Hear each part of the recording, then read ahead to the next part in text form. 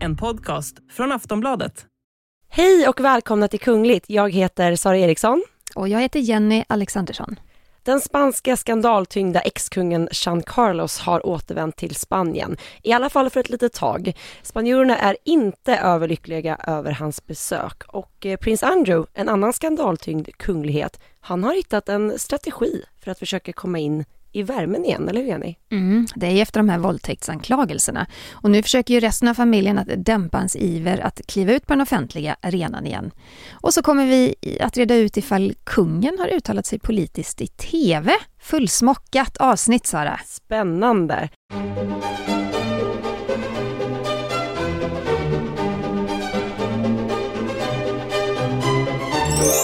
Jag tycker att vi börjar i Spanien, för där har ju som sagt ex-kung av Spanien Juan Carlos återvänt, och den uppgiften kom till en början från nyhetsbyrån AP.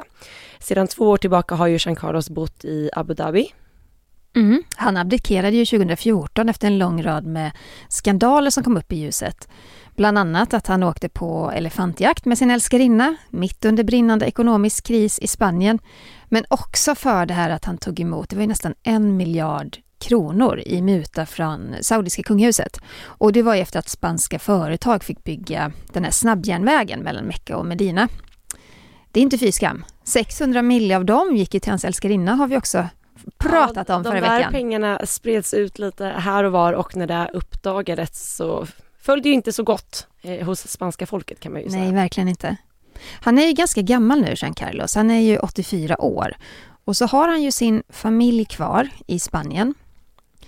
Så det är kanske inte så konstigt att han längtar hem, att han vill hem. Nej, men det har ju varit väldigt många olika omgångar av spekulationer så här, ifall att han ska återvända. Jag vet att vi pratade, det var nog ett år sedan nu, om att man såg att något gammalt hus som tillhör kungafamiljen började rustas upp. Man trodde I Portugal? Ja, man trodde då att är det dit han ska återvända. Ja.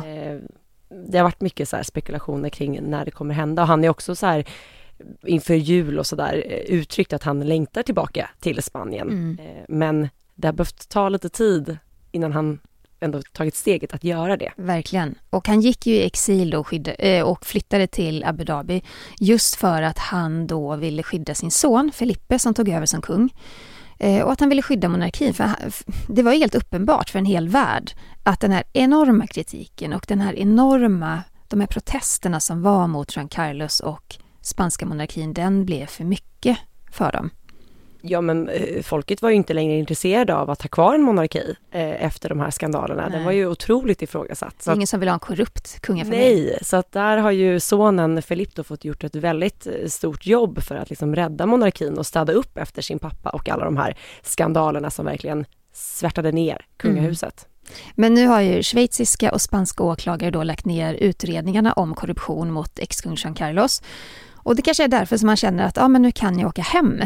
För att det var så att förra helgen så reste han till, jag vet inte om jag kan uttala den här orten, kan det vara Sanxenxo? Så glad att du tog den. Ja, men alla spansktalande människor, skriv och rätta mig. I alla fall, Sanxenxo i nordvästra Spanien. För där hölls det segeltävlingar förra helgen. Och hans barnbarn Pablo Undangarin var med. Och jag tror även att kungen hade en av sina tävlingsjåtar med också. Hur som helst, Royal Central rapporterade att det samlades grupper då med människor som faktiskt hurrade och välkomnade honom. Och de hade stått då vid den här segelklubben, och det var väl, jag kan tänka mig att det var folk som verkligen uppskattade hans närvaro där. Men det fanns ju även många då som protesterade mot kungen. Och då handlar ju det främst om de här anklagelserna då om korruption. Ja, det var ju runt 300 människor som deltog i den här demonstrationen då vid palatset i Madrid mot kungen. Och lite andra så här mindre lokala protester noterades runt om i landet. Så att vissa tog emot kungen med jubel och hejarop, och andra protesterade. Så det var lite blandat. Man kan väl säga att det var väntat. Ja, men jag kan inte tänka mig att varken kungen själv eller kungahuset i stort hade räknat med någonting annat än att reaktionerna skulle hagla in när kungen då gjorde comeback i hemlandet med tanke på allting som har hänt. Och hur många år det har tagit att liksom ändå städa upp det här. Ja, och samtidigt är det en sorglig historia för att kungen var ju så otroligt populär när han blev kung. Han tog ju över efter diktatorn Franco. Och han var ju också en del i att Spanien blev demokratiskt. Och det var ju någon sån här berömd militärkupp där kungen gick in och redde ut det där problemet. Och man såg honom som en folkhjälte. Han var ju verkligen hyllad. Ja. Och mycket älskad. Men sen gick väl den här makten steg väl honom mot huvudet. Och alla pengar, who knows. Men det slutade illa.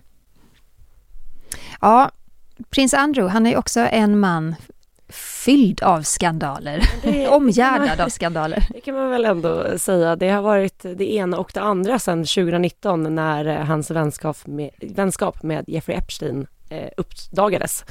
Sen dess har han har inte setts i det kungliga ljuset sedan dess. Nej men precis. Han blev anklagad för våldtäkt av Virginia Roberts Giuffre och efter den här rättsprocessen så blev ju prinsen utputtad i kylan av drottningen. Han får inte använda den här titeln då, hans kungliga höghet. Han blev av med alla sina militära hederstitlar och kungliga uppdrag. Men den senaste tiden så har vi sett honom göra då trevande försök att kliva in i värmen igen.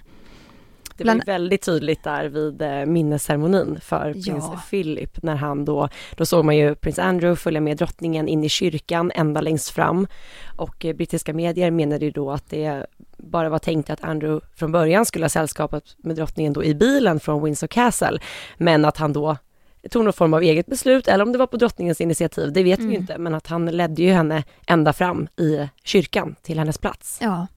Och nu har det framkommit då i brittisk press att prins Andrew som bor på Royal Lodge i Windsor, han besöker sin mamma varje dag. De bor ju ganska nära varandra. Och enligt The Mirror så säger en källa då med insyn i den här brittiska kungafamiljen att Andrew han gör allt för att gottgöra den skam han orsakade sin familj genom att vara inblandad i skandalen. Ja, och den här källan säger även att prins Andrew då vill gottgöra drottningen och att det är därför då som han gör allt han kan för att träffa henne så mycket som möjligt. Men drottningen, hon har ju faktiskt tagit sitt beslut oavsett Andrews trevande försök här.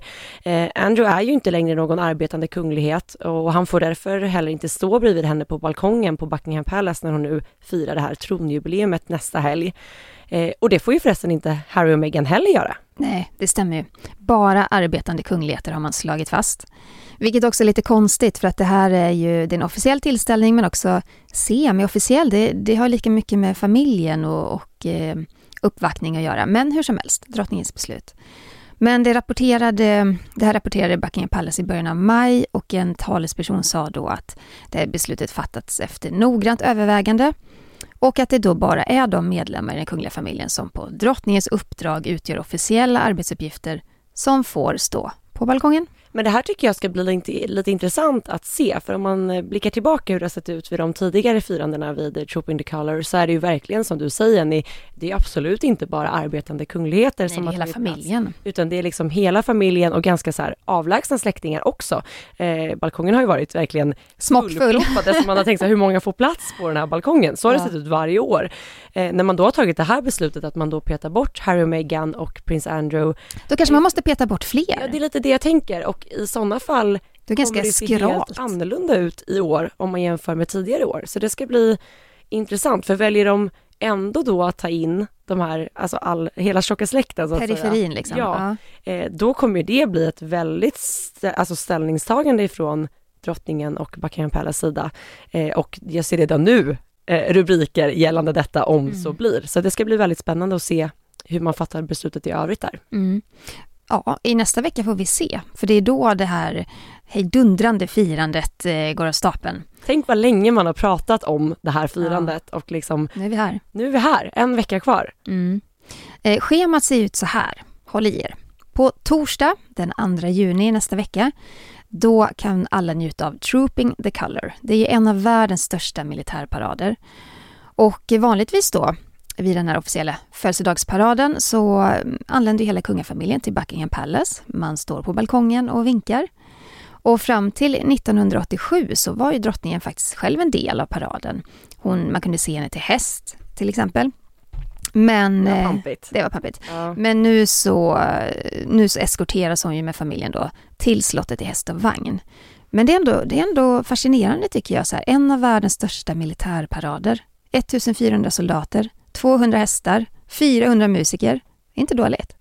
Det är pampigt och det skjuts ju salut och en flyguppvisning hålls ju samman med detta. Och det är just då man ser de här klassiska bilderna från Buckingham Palace balkong där då kungafamiljen vinkar och Londons gator är ju fyllda till bredden av människor som vill få en glimt av detta. Sen har vi fredag, 3 juni. Lite av en mellandag skulle jag vilja säga när man kollar programmet. Det hålls en festgudstjänst. Det som är härligt för alla britter är väl att de faktiskt får en extra ledig dag. En bank holiday. Det är bra för att alla ska kunna maxa det här firandet så måste de vara lediga på fredagen. Ja, men kanske vilodagen för det som komma skall. Ja, för på lördagen den 4 juni så är det ju Party at the Palace. Direktsänd konsert med då världsartister och det sägs faktiskt att det här blir världens dyraste kungliga fest. Och är det inte just när någon firar 70 år på tronen som man ska slå på den stora trumman? Jo, verkligen. På scenen kommer vi se artister som Elton John, Queen, Rod Stewart, Alicia Keys och Micke Paris. Jag är ju så besviken här, Jenny. Du vet hur mycket jag har pratat om att jag ändå hade sett framför mig hur barndomsidolerna Spice Girls skulle återförenas och fira drottningen. Men det verkar som att de inte kommer att göra det. Nej, inte vid det här tillfället i alla fall. Nej. På söndag 5 juni då blir det stor stadsfest och jubileumslunch. Ja, det här låter ju pampigt och man ska då slå rekord i, vad ska man säga, längsta eller största gatufesten.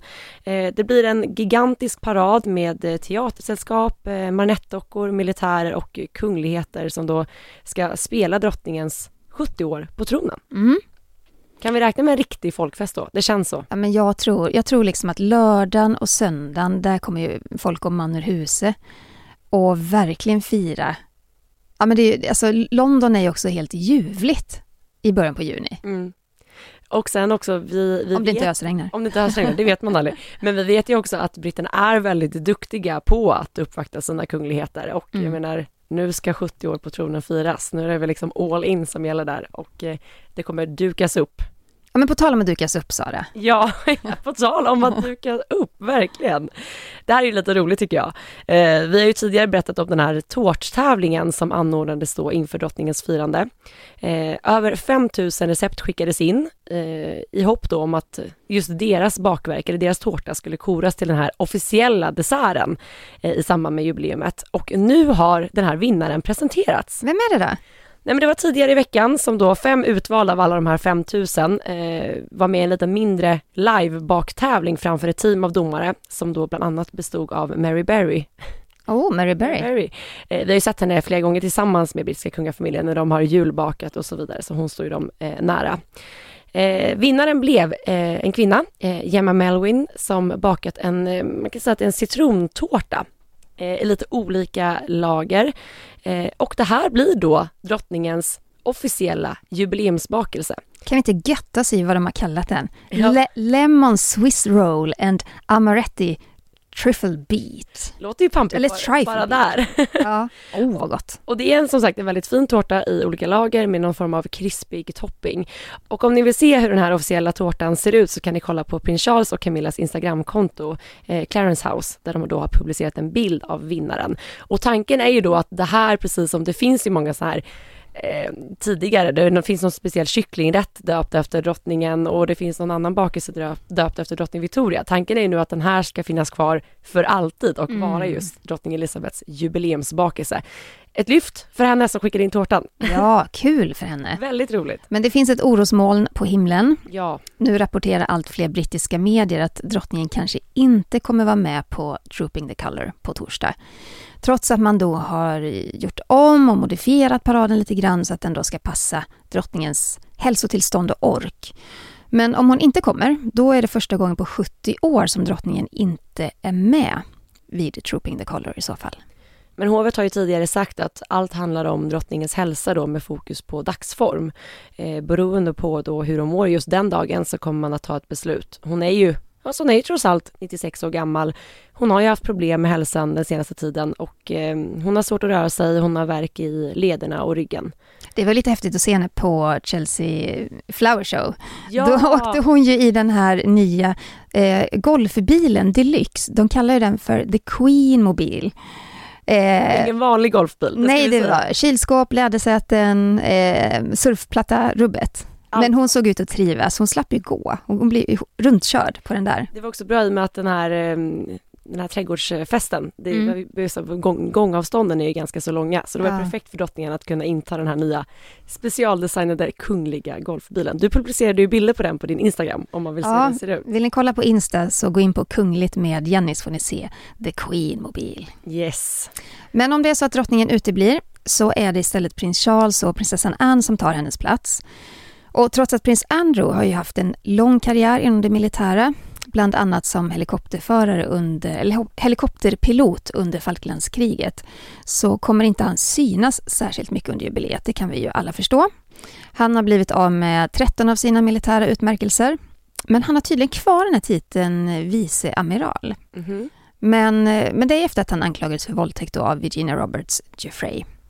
Ja, han är ju fortsatt ute i kylan och inte längre en arbetande kunglighet och får därför heller inte använda hans kungliga höghetstitel.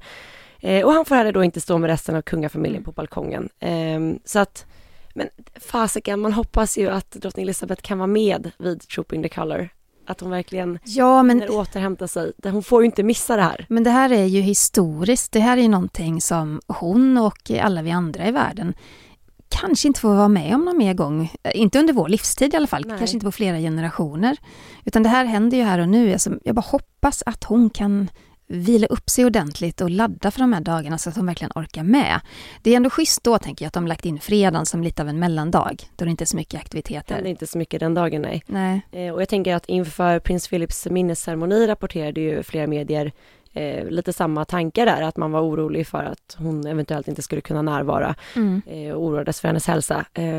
Men där så dök hon ju upp och vi såg henne ju även för några veckor sedan vid Windsor Horse Show och då såg hon ju ut att vara riktigt på gång. Ja, men samtidigt hade hon dagen innan ställt in medverkan då på öppnandet av parlamentet. Så vi håller tummarna. Vi håller tummarna för att hon kommer att närvara vid Trooping the Colour. Ja, som en del av det här platina-jubileet så visar faktiskt Madame Tussauds, det här vaxdockemuseet, upp 24 olika klänningar som drottningens vaxdocka har burit under 70 år då på tronen.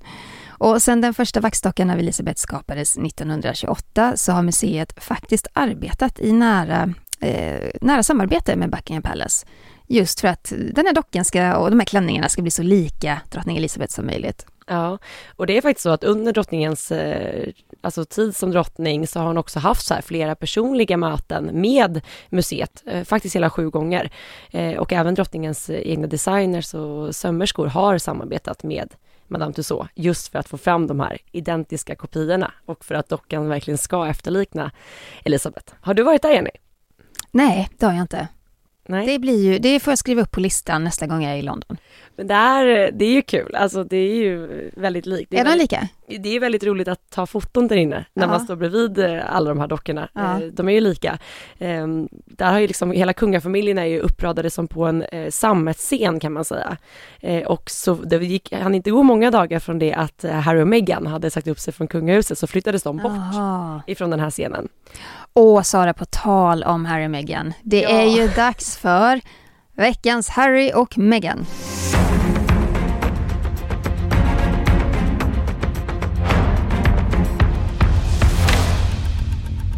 Ja, vi nåddes ju av nyheten att Harry och Meghan har avslutat sitt samarbete med sin talesperson och pressekreterare Toya Holness. Hon har då jobbat som talesperson för paret sedan mars förra året. Men hon har också varit en del då av det här PR-teamet som omger Harry och Meghan sedan oktober 2020. Ja, Harry och Meghans PR-team har ju varit väldigt omtalat ända sedan de klev tillbaka från det kungliga rampljuset. De är ju knutna till Sunshine Sachs som har väldigt, väldigt många andra kändisar på sin kundlista. Men de har också kritiserats otroligt mycket för att då låta till exempel Meghan tala ut om kungafamiljen hos Oprah Winfrey, och Harry då, som har kritiserat sin familj i både poddar och en talkshow. Och det har ju varit väldigt många olika turer kring just hur Sussexarna har hanterat hela det här valet att kliva tillbaka från det kungliga ljuset, och där är det ju många som kritiserar just deras PR-team för att inte ha varit tillräckligt lyhörda och professionella i hur man har valt att göra vissa saker. Ja, och ingen har ju kommenterat varför Toya Holness har slutat, men däremot så talar man desto mer i brittisk press just nu om prins Harrys memoarer.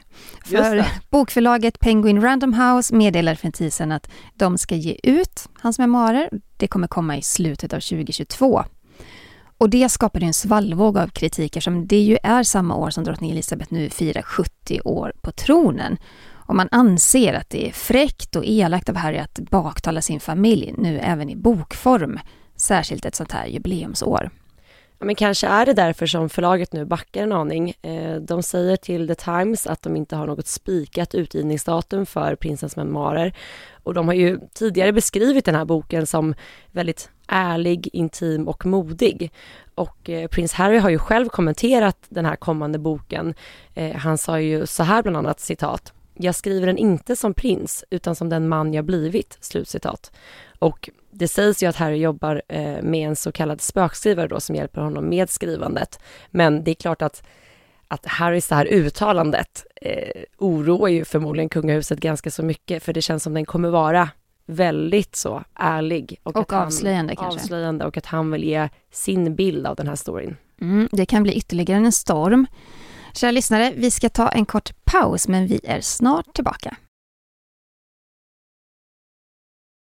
Ja, vi fortsätter att prata om Harry och Meghan, för igår kväll, vi spelade in den här podden onsdag den 25 maj, men igår kväll då så kom uppgifter om att Meghans pappa, Thomas Markle, har drabbats av en stroke. Och han blev inlagd på sjukhus i Kalifornien där han vårdas. Han bor ju i Mexiko, men väldigt nära gränsen.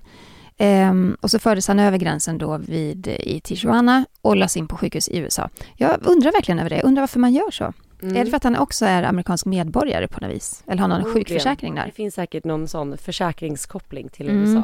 Det känns så. Men hans son då, Thomas Markle Jr., som numera bor nära sin pappa då i Mexiko, finns vid hans sida. Och det gör även Samantha Markle som flög dit då från sitt hem i Florida. Och enligt amerikanska medier så sågs han då bli inburen i en ambulans med syrgasmask över ansiktet. Man kunde inte prata då med sjukvårdarna utan fick skriva ner sina symptom på papper. Så att han var inte liksom talbar så. Nej. Men Meghan och hennes pappa har ju inte pratat med varandra på över 2 år. Samtidigt så är ju Thomas Markle inblandad i en rättsprocess med ett medieföretag och sägs ju just nu vara under en väldigt pressad situation. För 3 dagar sedan så publicerades ett nytt avsnitt av Thomas Markles och Carl Larsens Youtube-kanal som heter Remarkable Friendship. Och tidigare så har de haft ett intro med bilder på den brittiska kungafamiljen. Men den har de nu plockat ner. Och istället så inleder de programmet med att säga: "Det här är bara våra åsikter och inte fakta. Vi är inte ansvariga för det vi säger. Det får ni faktachecka själva. Lyssna här." And lawfully we have to inform you that these are just opinions, our opinions, and anything you're interested in you have to research yourself, because we're not responsible for the things we say, and sometimes we say some really dumb things, so do it. Just do it. That's right. Ja, men när jag berättade det här för dig, det var liksom så konstigt, så du sa till mig, säger de verkligen det? Så vi fick spela upp klippet tillsammans och bara, ja, de säger det här. För det är väl en jättekonstig sak att säga att vi inte är ansvariga för det vi säger. Vem ska vara ansvarig för det då? De har väl ingen ansvarig utgivare? Det har jag svårt att tro. Med tanke på om vi tittar på kvaliteten på de här Youtube-avsnitten och lite vad de pratar om och hur det är uppbyggt, så tror jag inte det finns någon ansvarig utgivare, utan det är nog de själva som står bakom det här. Men jag tänker, dels har de plockat ner det här introt där det var liksom bilder på hela brittiska kungafamiljen. De har fortfarande kvar det här porträttet av drottning Elizabeth i sin så kallade studio. Men det här uttalandet då att de avsäger sig ansvaret för det de själva säger, vilket i sig är väldigt konstigt. Kan det ha att göra någonting kanske med dels den här rättsprocessen som han redan är inblandad i, och det känns ju som att de måste ha liksom fått en tillsägelse eller en varning på något sätt. Men jag tänker också att någon jurist eller advokat har liksom gått in där och knackat i bordet och bara så här, det här kan ni bli stämda för. Ja. Så de har väl blivit jätteförsiktiga då, men det var ju så udda uttalande. Men tänk dig själv så här, alltså, om man skulle vad som helst så bara, det är två personer, det är som att du och jag sitter här och pratar och säger så här, vi pratar om vad som helst men vi ansvarar inte för det vi säger. Ja, men okej, vi har en ansvarig utgivare. Ja, exakt. Tur det.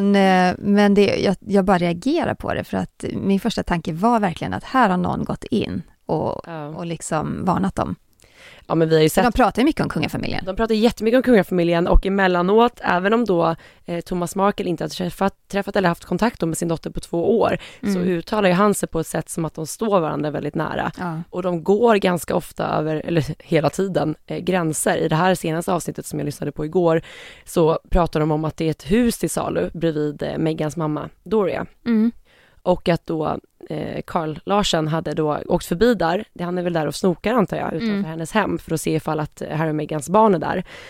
Och då var det visning på det här huset. Så att han klev in på den visningen bara för att få insyn till hennes hem. Ja, men vad obehagligt. De går ju hela tiden över gränser och pratar som att utifrån deras synpunkt att det inte är några konstigheter. Alltså det är inte olagligt för honom att gå på den husvisningen, men det blir så jäkla obehagligt när han sitter och säger att han gör det för att snoka på grannhuset där. Ja.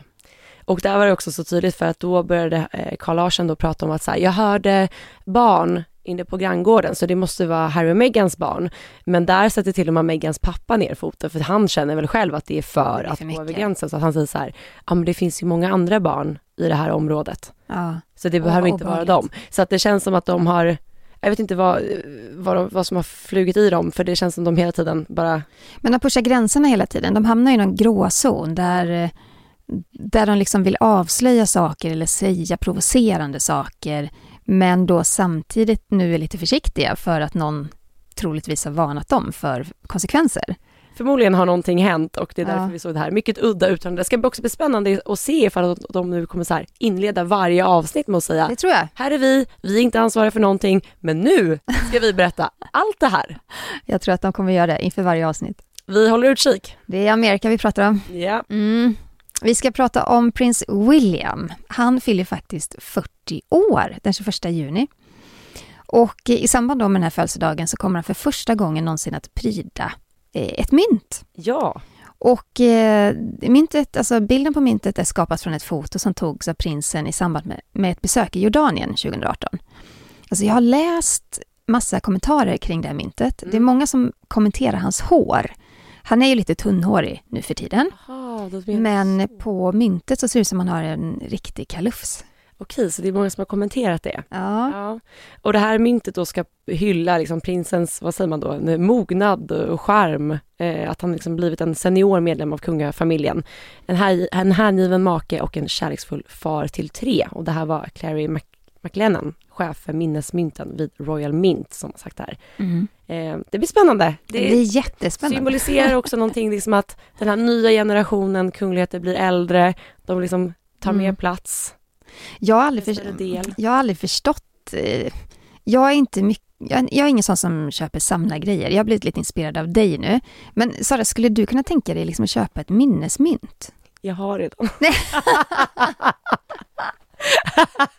Såklart har. Nej men alltså jag är ingen så här myntsamlare i stort. Det är inte så att jag är så här intresserad av pengar och sedlar så här för att spara på. Nej. Men jag bodde ju i London en period och då gjorde jag var ju på alla ställen du kan tänka dig och inte bara en gång utan flera gånger om. Ja. Och då har de ju ofta så här, om du är på Towern, ja men då finns det ett speciellt så här Towern-mynt för det året. Och om du går någon annanstans, alltså de tar ju fram mycket sådana här grejer. Ja. Och de har ju alltid någonting att hänga upp. Vad gör du med myntet? Nej men de är hemma, alltså de ska bara finnas där. Vad ligger det? Ja du. Ligger det nerpackat någonstans? Eller till allmän beskådan? Nej, jag har inte ramat in dem på väggen. Men någon gång om jag bor större kanske det blir. Nej men jag vet inte. De ligger i någon liten skål, alltså i en byrålåda, så det är inte så att man ser dem. Nej. Men jag bara tycker att det är kul. Ja. Så att, absolut, jag skulle kunna tänka mig det här myntet och bara ha det. Ja. Det första på den blivande kungen av Storbritannien. Alltså jag kan absolut tänka mig någon kopp eller någonting. Ja, men där vet du att du har mig. Det är ju lite härligt kanske. Ta morgonkoppen med te med drottningens ansikte på för att hon firar 70 år på tronen. Det kan jag absolut tänka mig. Eller någon så här bröllopsgrej. Men alltså det tar emot. Jag är inte jättesugen på det. Alltså jag hör ju vad du säger, jag förstår det precis. Alltså en kopp eller en tallrik eller en sked, det fyller i alla fall en funktion. Men de här mynten, som sagt, de ligger i en byrålåda. Jag har inte sett dem så jag packade ner dem. Det är inte så att jag sitter och skådar dessa i detalj. Men jag gillar ändå känslan av att de finns. Ja, det är känslan. Ja. Jag kommer ju kunna öppna ett museum en dag. Jag tror också det. Ja. Jag vet ju att du har fina tavlor hemma på väggarna som är med kungligt motiv. Ja, jag är ju väldigt mycket för det här. Jag hänger mycket på Tradera för att kika på gamla kungliga tavlor och sånt där. Så att jag har några tavlor uppsatta, men jag har också väldigt många tavlor som inte får plats. Nej. På kungligheterna hemma. Jag har inget sånt, men däremot så var jag inbjuden med min sambo till, jag tror det var när kungen fyllde 70, så hade de en fin utställning på Rikssalen på Kungliga slottet. Och då var det tjusiga människor som minglade runt med lite champagne och skålade, och så var kungafamiljen där, och Victoria Daniel var där, och var Madeleine där kanske också, jag minns inte. Men hur som helst, då sålde de fotografier. Alltså jättefina foton, förstorade såklart, inramade. Och då fick man köpa de här fotorna i original, tror jag det var, för summan 1973, alltså när kungen blev kung. Ja, men var det när han hade suttit 40 år på tronen? Ja, men det kan det ju vara. Ja, men det var det. För det var just där 1973, 1973 kronor fick man då betala. Och då vet jag att då fanns det ett foto på Bob Dylan och kungen. Och den köpte vi därför att min sambo då, han jobbar inom musikbranschen och jag jobbar då med kunglig bevakning. Så det var ju den perfekta bilden att köpa. Den hänger uppe på väggen? Ja, men den hänger i biblioteket. I biblioteket. Ja. Men det var ju en väldigt bra tavla. Fast det är perfekt hemma hos er. Ja. Men det är väl det enda kungliga attribut jag har liksom. Ja, nej, jag är ju verkligen ett fan. Men jag skulle säga kanske när det kommer till porslinsfronten är jag ju mer intresserad av de här gamla grejerna. Rörstrands, den här svenska slottsserien har jag ju delar av. Bröllopsserien såklart, när Victoria Daniel gifte sig. Det är väldigt synd, för det är väldigt dyrt när man investerar i sånt här porslin. Och Rörstrand slutade ju tillverka dem. Så jag hann inte samla på mig allt. Liksom. Men finns det på någon andrahandsmarknad eller? Ja, som sagt, hänger ju på Tradera. Har lyckats få in några så här koppar och några djupa tallrikar. Men om någon som lyssnar har den här serien och vill bli av med den, så kontakta mig, för jag är spekulant. Alltid. Bra. Men då måste vi också gå in på nationaldagen. Eller hur? Inga mynt, men det blir ett annat firande. Med andra symboler. Ja. För äntligen blir det som vanligt. Efter pandemin, de här 2 åren, kämpiga 2 år, så är det dags för en härlig nationaldag då alla får samlas och alla får vara tillsammans igen.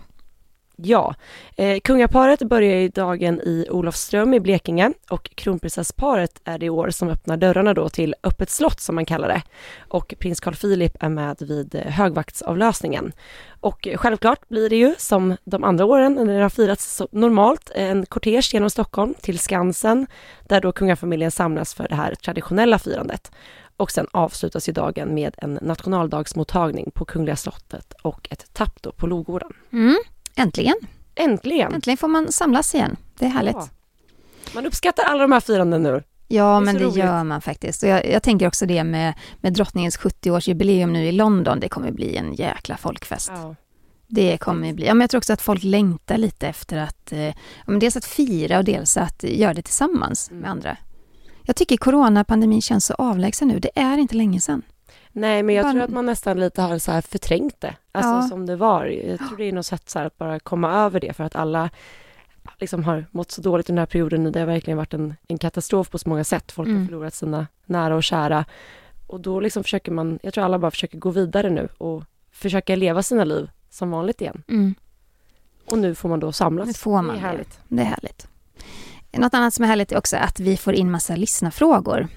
Om ni vill ställa frågor till oss så mejla till kungligt@aftonbladet.se. Ja, vi har fått en lyssnarfråga ifrån Elin Hansson som skriver så här. Vi lever i tuffa tider just nu med ett krig som satt hela Europa i skräck och tvingat hundratusentals människor på flykt. I samband med att Sverige skickade in sin NATO-ansökan så fick kungen frågan från TV4 om kungen tyckte att det var ett väntat beslut. Och då svarade kungen så här. Ja, det har ju pågått under lång tid, det här diskussionerna, och det har lett fram till ett övervägande efter den situation som tyvärr har kommit i vår nära kringvärld, så att det är besvärligt läge. Och då är Elins fråga så här, har kungen lov att uttala sig i den här frågan? Han har ju ingen politisk makt och får inte uttala sig politiskt. Har han gjort det genom att säga detta? Är hennes fråga. Nu har jag ju läst och lyssnat väldigt, väldigt noga. Jag upprepar då vad han sa. Han sa så här, det har pågått under lång tid den här diskussionen och det har lett fram till ett övervägande. Den situationen som tyvärr har uppkommit i vår nära kringvärld, så det är ett besvärligt läge. Och jag skulle vilja säga så här, efter Torekovskompromissen, när de 4 största riksdagspartierna var överens om att ta bort kungens politiska makt, så var ju det här med att uttala sig politiskt en del av det. Han får alltså inte göra det. Sen finns det alltid gråzoner. Men sitter man och analyserar den här meningen och de här orden, jag kan inte se att han gör något slags övervägande åt ena eller andra hållet. Han konstaterar att det är något som har pågått under lång tid. Han konstaterar att diskussionen lett fram till ett övervägande. Och han konstaterar att den här situationen gör att vi är i ett besvärligt läge. Så nej, jag skulle inte vilja påstå att han gör ett politiskt uttalande. Han tar ju absolut ingen ställning i så här, om man då är för eller emot ett NATO-medlemskap. Nej. Utan det han gör är att bekräfta vårt läge som alla är medvetna om. Ja. Och så det ser ut idag. Det är inte så att han delar med sig av några personliga åsikter i beslutet som fattas. Så jag skulle säga att nej, det här är inget politiskt uttalande och ja, han får säga som han sa. För det är ju, jag förstår att folk reagerar. Jag förstår liksom att Elin också ställer den här frågan. För att det är väldigt känsligt just där, det som har med kungligheter och politik att göra. Och kanske också för att vissa ämnen som kungligheterna engagerar sig i nu, som miljön och sådär, kanske också kändes mycket mer politiska för några år sedan, men som inte är det nu. Alltså, och den här gråzonen, den kan ju liksom förflytta sig åt ena eller andra hållet med samhällsläget och det politiska läget. Men kungen är extremt medveten. Han har gjort en del övertramp innan. Det var ju när han kommenterade säljakten i Norge till exempel. Då blev det ett jäkla ramaskri. Om man menar att det var politiskt. Men, och vissa saker ska han då inte lägga sig i, men nej, jag påstår att det här uttalandet inte är politiskt. Och det var ju samma sak egentligen då under coronapandemin. De gångerna som kungen och drottningen talade om eller kommenterade pandemin. Var det i samband med året med kungafamiljen som kungen sa att han tyckte att Sverige hade misslyckats. Och det var också så här lite, är det här politiskt? Kan man vända det till politiskt eller är det bara, jag menar där syftar han på eller till att personer har dött. Alltså varenda liv som har försvunnit i den här pandemin är ju ett misslyckande såklart. Ja, men det blev samma frågeställning där med. Ja, hade han sagt att det var ett misslyckande av politikerna, ja men det ska han definitivt inte ha en åsikt om. Nej. Så, ja. Men de här frågorna kommer lite titt som tätt. Och, som du säger, och det är bra att ställa dem. Det är viktigt att ställa dem. Bra fråga ifrån Elin. Sen har vi fått en fråga ifrån Saga. Hon skriver så här. Hej, kommer kronprinsessan att fira sin födelsedag som vanligt i år med folksamling på Solidens slott? Ja, i år är äntligen firandet tillbaka och det startar traditionsenligt då under eftermiddagen med att kungaparet och kronprinsessparet, hela familjen, kommer ut då från Solidens slott. Och nytt för i år faktiskt är att kronprinsessan och hennes familj kommer att åka kortege igenom Borgholm och att den kommer starta då framför Solidens slott. Så man kommer liksom köra en längre kortege och det kommer liksom kunna bli lite av en folkfest kring kortegen mer än tidigare. Roligt. Jag tror man gör det därför att den här konserten på kvällen numera är då i den gamla slottsruinen, inte på idrottsplatsen, och det gör att det är inte lika många får plats. Det blir lite mer besvärligt och det blir mindre format. Så det här kanske också är en kompensation för att alla inte kan samlas där längre. Ja, och jag läste också att man kommer att sända konserten på storbildsskärm i Borgholms centrum. Bra. Så att då kommer det säkert bli liksom någon folksamling kring det så att fler kan. Det är ju inte samma sak, men bra. Inte samma sak, men bra. Så att kul, även det firandet är tillbaka efter 2 års uppehåll. Ja. Hörrni, tack snälla för att ni har lyssnat. Jag kan utlova nästa vecka att vi kommer prata väldigt mycket om drottning Elizabeth, hennes 70-åriga tronjubileum och alla festligheter runt där omkring. Räkna med mycket kunglig rapportering nästa vecka och tills dess får ni ta hand om er. Ha det så bra! Hej då! Hej då!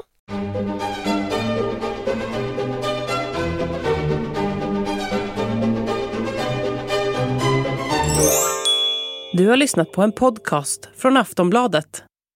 Ansvarig utgivare är Lena K. Samuelsson.